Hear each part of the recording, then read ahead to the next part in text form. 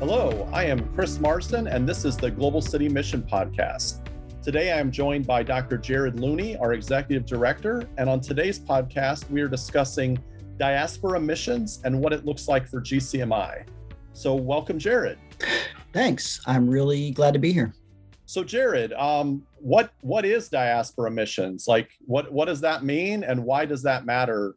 Well, first, as followers of Jesus, as people that really place a lot of value, our value, and really care about the story of the Bible, and really align our own story with that grand story. The story of the Bible is largely a story of migration, from Abraham to Jacob to Joseph to the Exodus to the Babylonian exile to the migration and multicultural cities during the Roman Empire. And the writing in the New Testament, you can really see this reflected in the Acts and the epistles. So first, caring about people that are displaced, caring about people that have migrated is a deeply biblical idea. The word diaspora literally means scattered people. It's in our Bibles at least 3 times in Greek, a Greek word.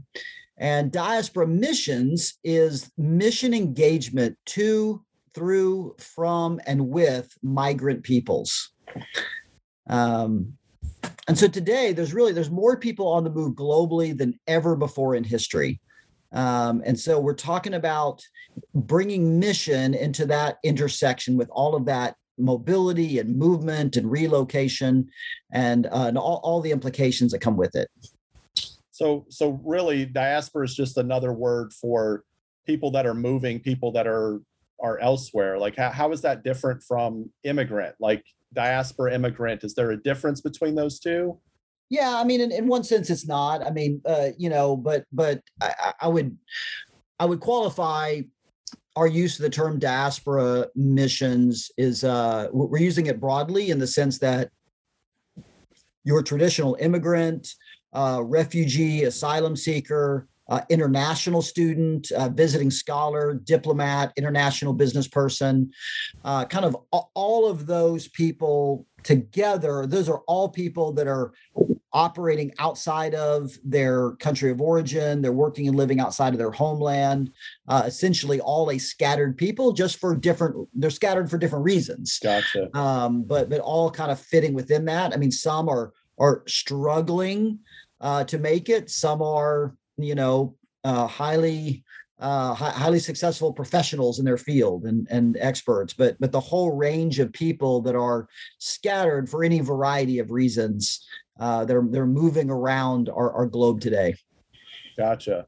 So what are the challenges of working cross-culturally with diaspora people? Yeah, I think one of the big challenges is that you have people from any variety, any number of cultures, have different worldview, different religious experience, different cultural norms and expectations. And they're arriving in communities and cities and neighborhoods, and there's churches and ministries that want to reach out to them, and rightly so, but at the same time, perhaps lack training in cross-cultural ministry.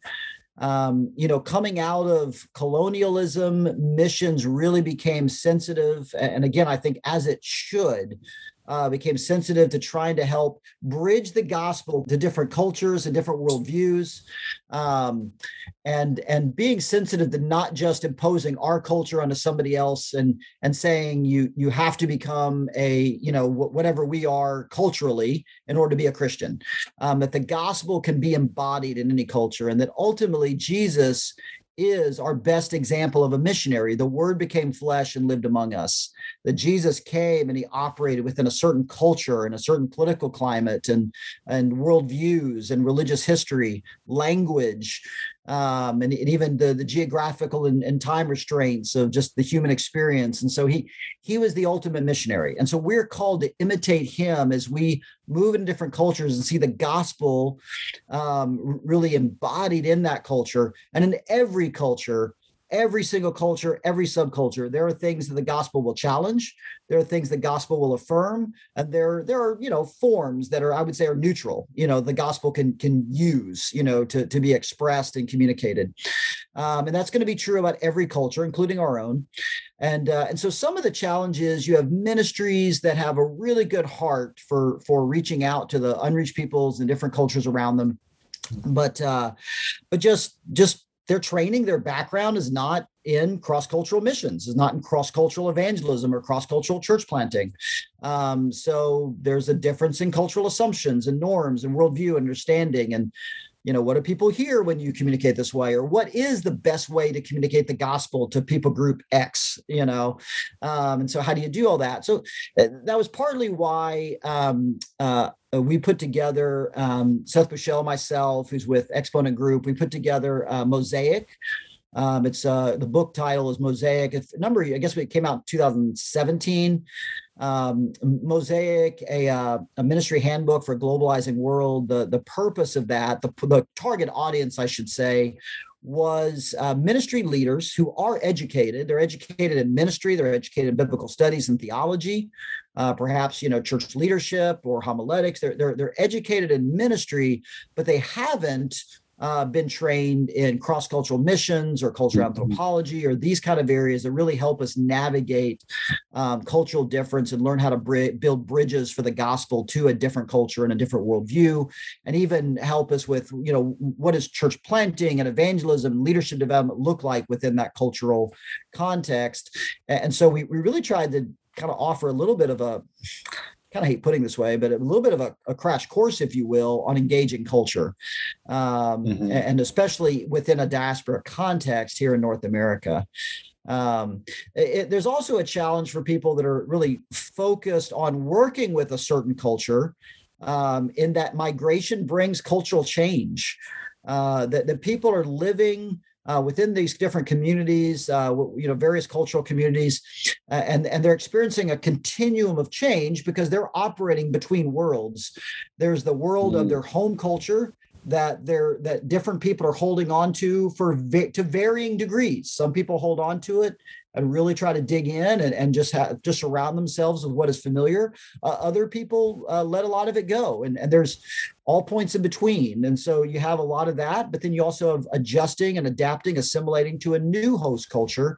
And the longer you're in a host culture, the more you adapt to it. And so you have this continuum of change between the points of tension of home culture and host culture, as people have come from one place to another place.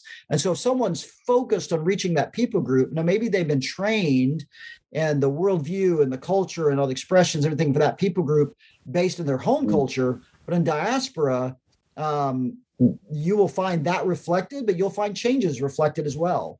And so they have to kind of learn, what does this look like in a diaspora context, even if they do have some experience with that culture and the context of country of origin. And so there's some challenges there as well.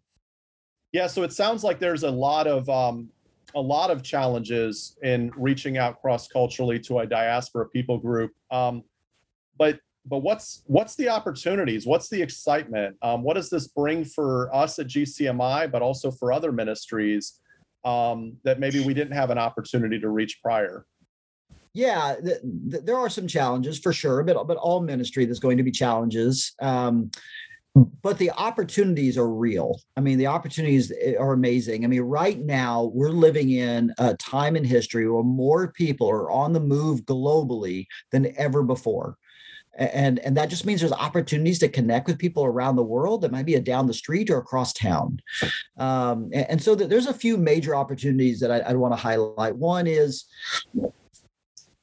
there's opportunities to reach out to unreached people groups that are in our own city. So, there are a lot of places in this world where it's hard to get a visa, impossible to get a missionary visa. It's there may be a lot of violence going on, and maybe just a hard to reach place.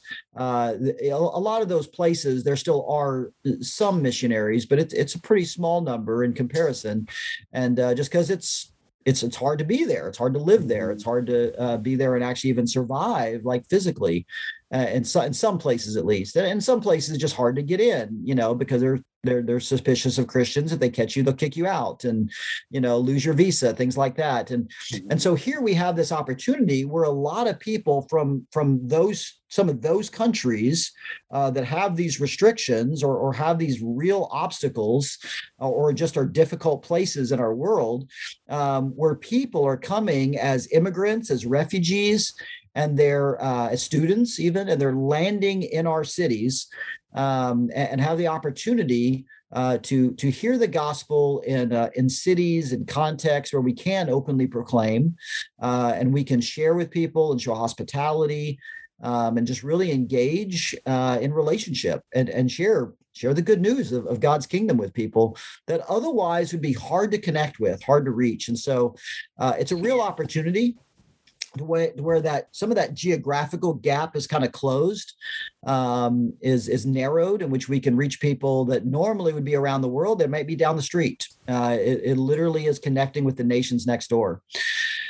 And then there's reaching out to international migrants who continue to have what is called kind of a transnational identity. And not to get too academic or geeky on that, here's just simply what that means. If you go back 100 years or, maybe even 50 years, if you go back, some decades, people that migrated from one country to another, especially, the further away, especially if they cross an ocean, if they migrate from one country to another, they're realizing they're pulling up their roots, they're setting down new roots, and they might send a letter home that took weeks to get there with expensive postage. When phone calling was available, the occasional long distance phone call, but man, were they expensive. I mean, literally, you can make a phone call that costs like, $50 or $100 if you talk for a little while. It was just hard, the occasional visit home, maybe like once a decade or something, or when your kids are old enough to show them their homeland. It's going to happen once in your lifetime. I mean, migration was a big, big move. Mm-hmm.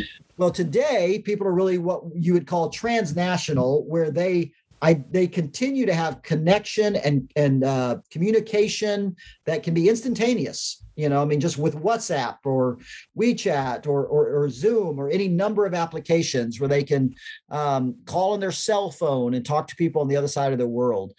I would be at a house church in New York City, and any given Sunday, I was with a group of Liberians, and any given Sunday, there's a call, the phone rings, and it's people in Monrovia, and that was just a normal occurrence. Mm-hmm. And it wasn't a big event conversation they were planning. It's a spontaneous call, and so people maintain these connections through modern communication technology, and through modern transportation technology. And so people are able to go back and forth. I've known a number of guys from like West African countries where, they might work 10 months out of the year. And I mean, when I say work, I mean work 2 or 3 jobs, work long hours, work ridiculous numbers of hours, but then they'll take 2 months in their home country and live like a king for 2 months and, and just enjoy themselves back with their family, and then come back and do it again.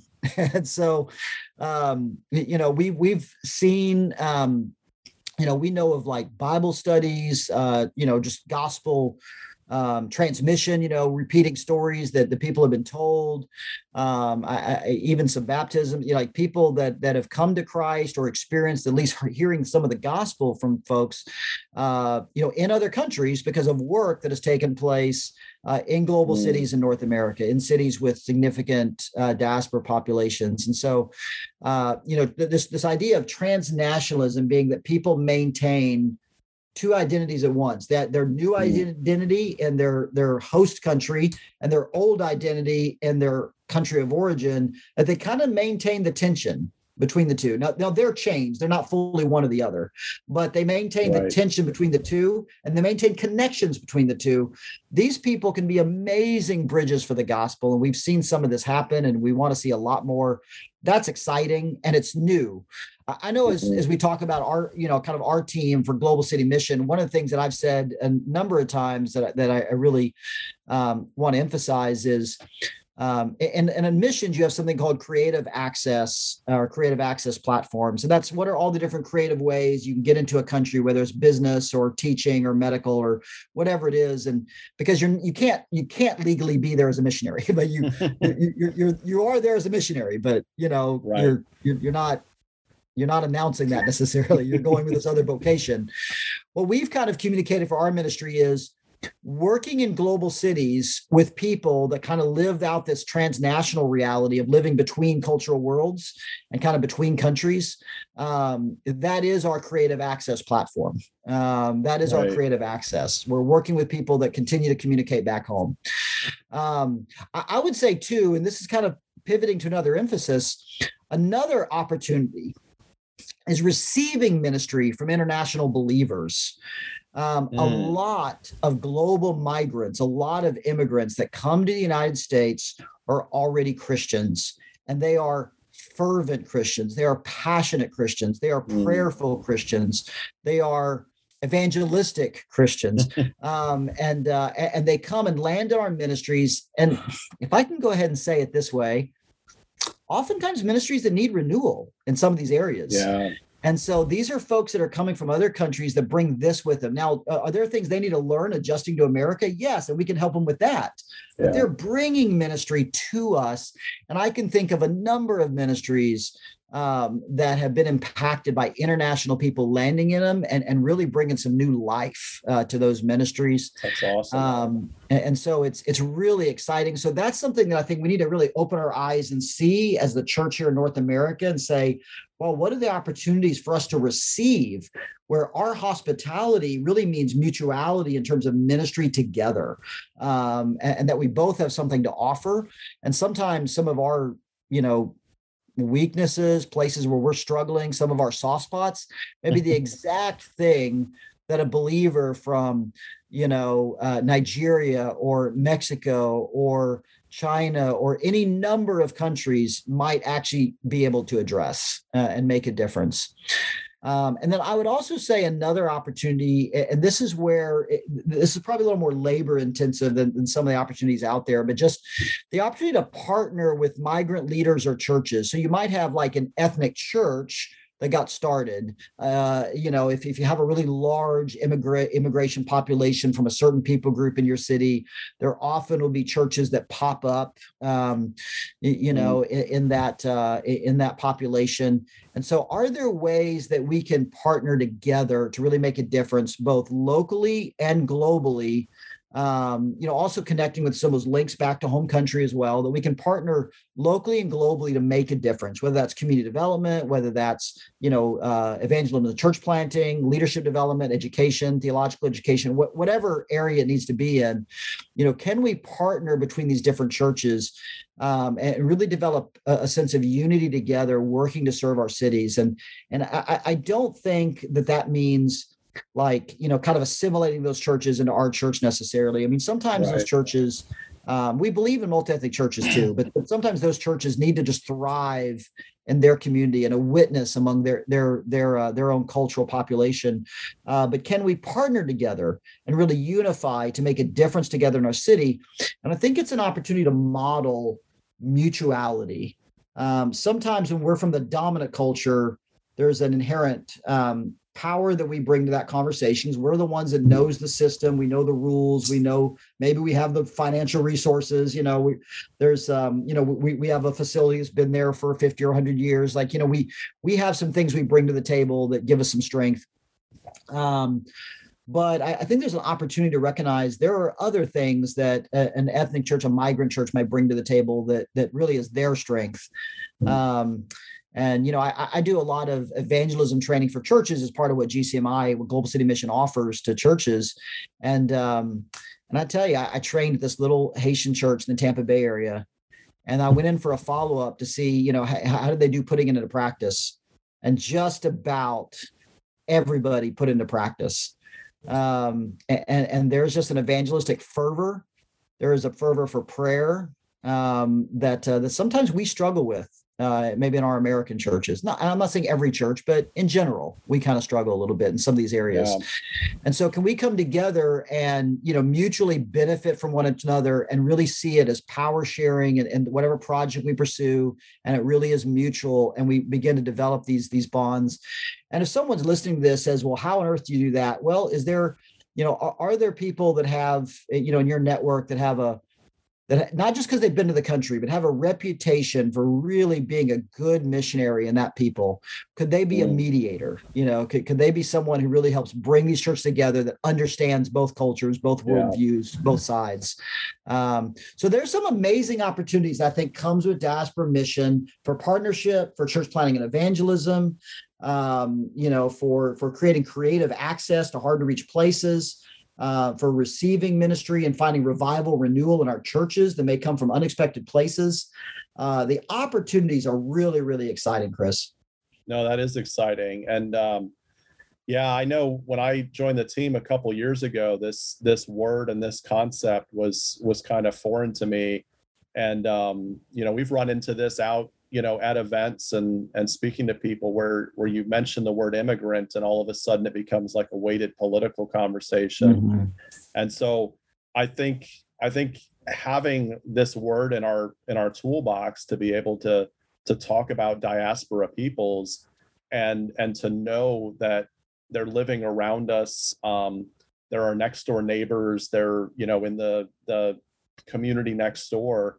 And we do have an opportunity to have impact globally just by bumping into our neighbors from down the road. I think that's really great. And so thank you for sharing that. Thank you for sharing, both what we're doing with GCMI, but also what churches and ministries can kind of grab a hold of and have an impact in their community in a new and different way right now today. So thanks again, Jared, for joining me today. And thank you for listening. That's it for today's episode of the Global City Mission podcast. If you've not already subscribed, go to globalcitymission.org/podcast for a couple of links to our favorite episodes and links to a couple different apps that you can subscribe, or just search in your favorite podcast player for us and click subscribe, and that way you're tuned in so you can catch us again next week. So thanks again. We'll see you later. Bye.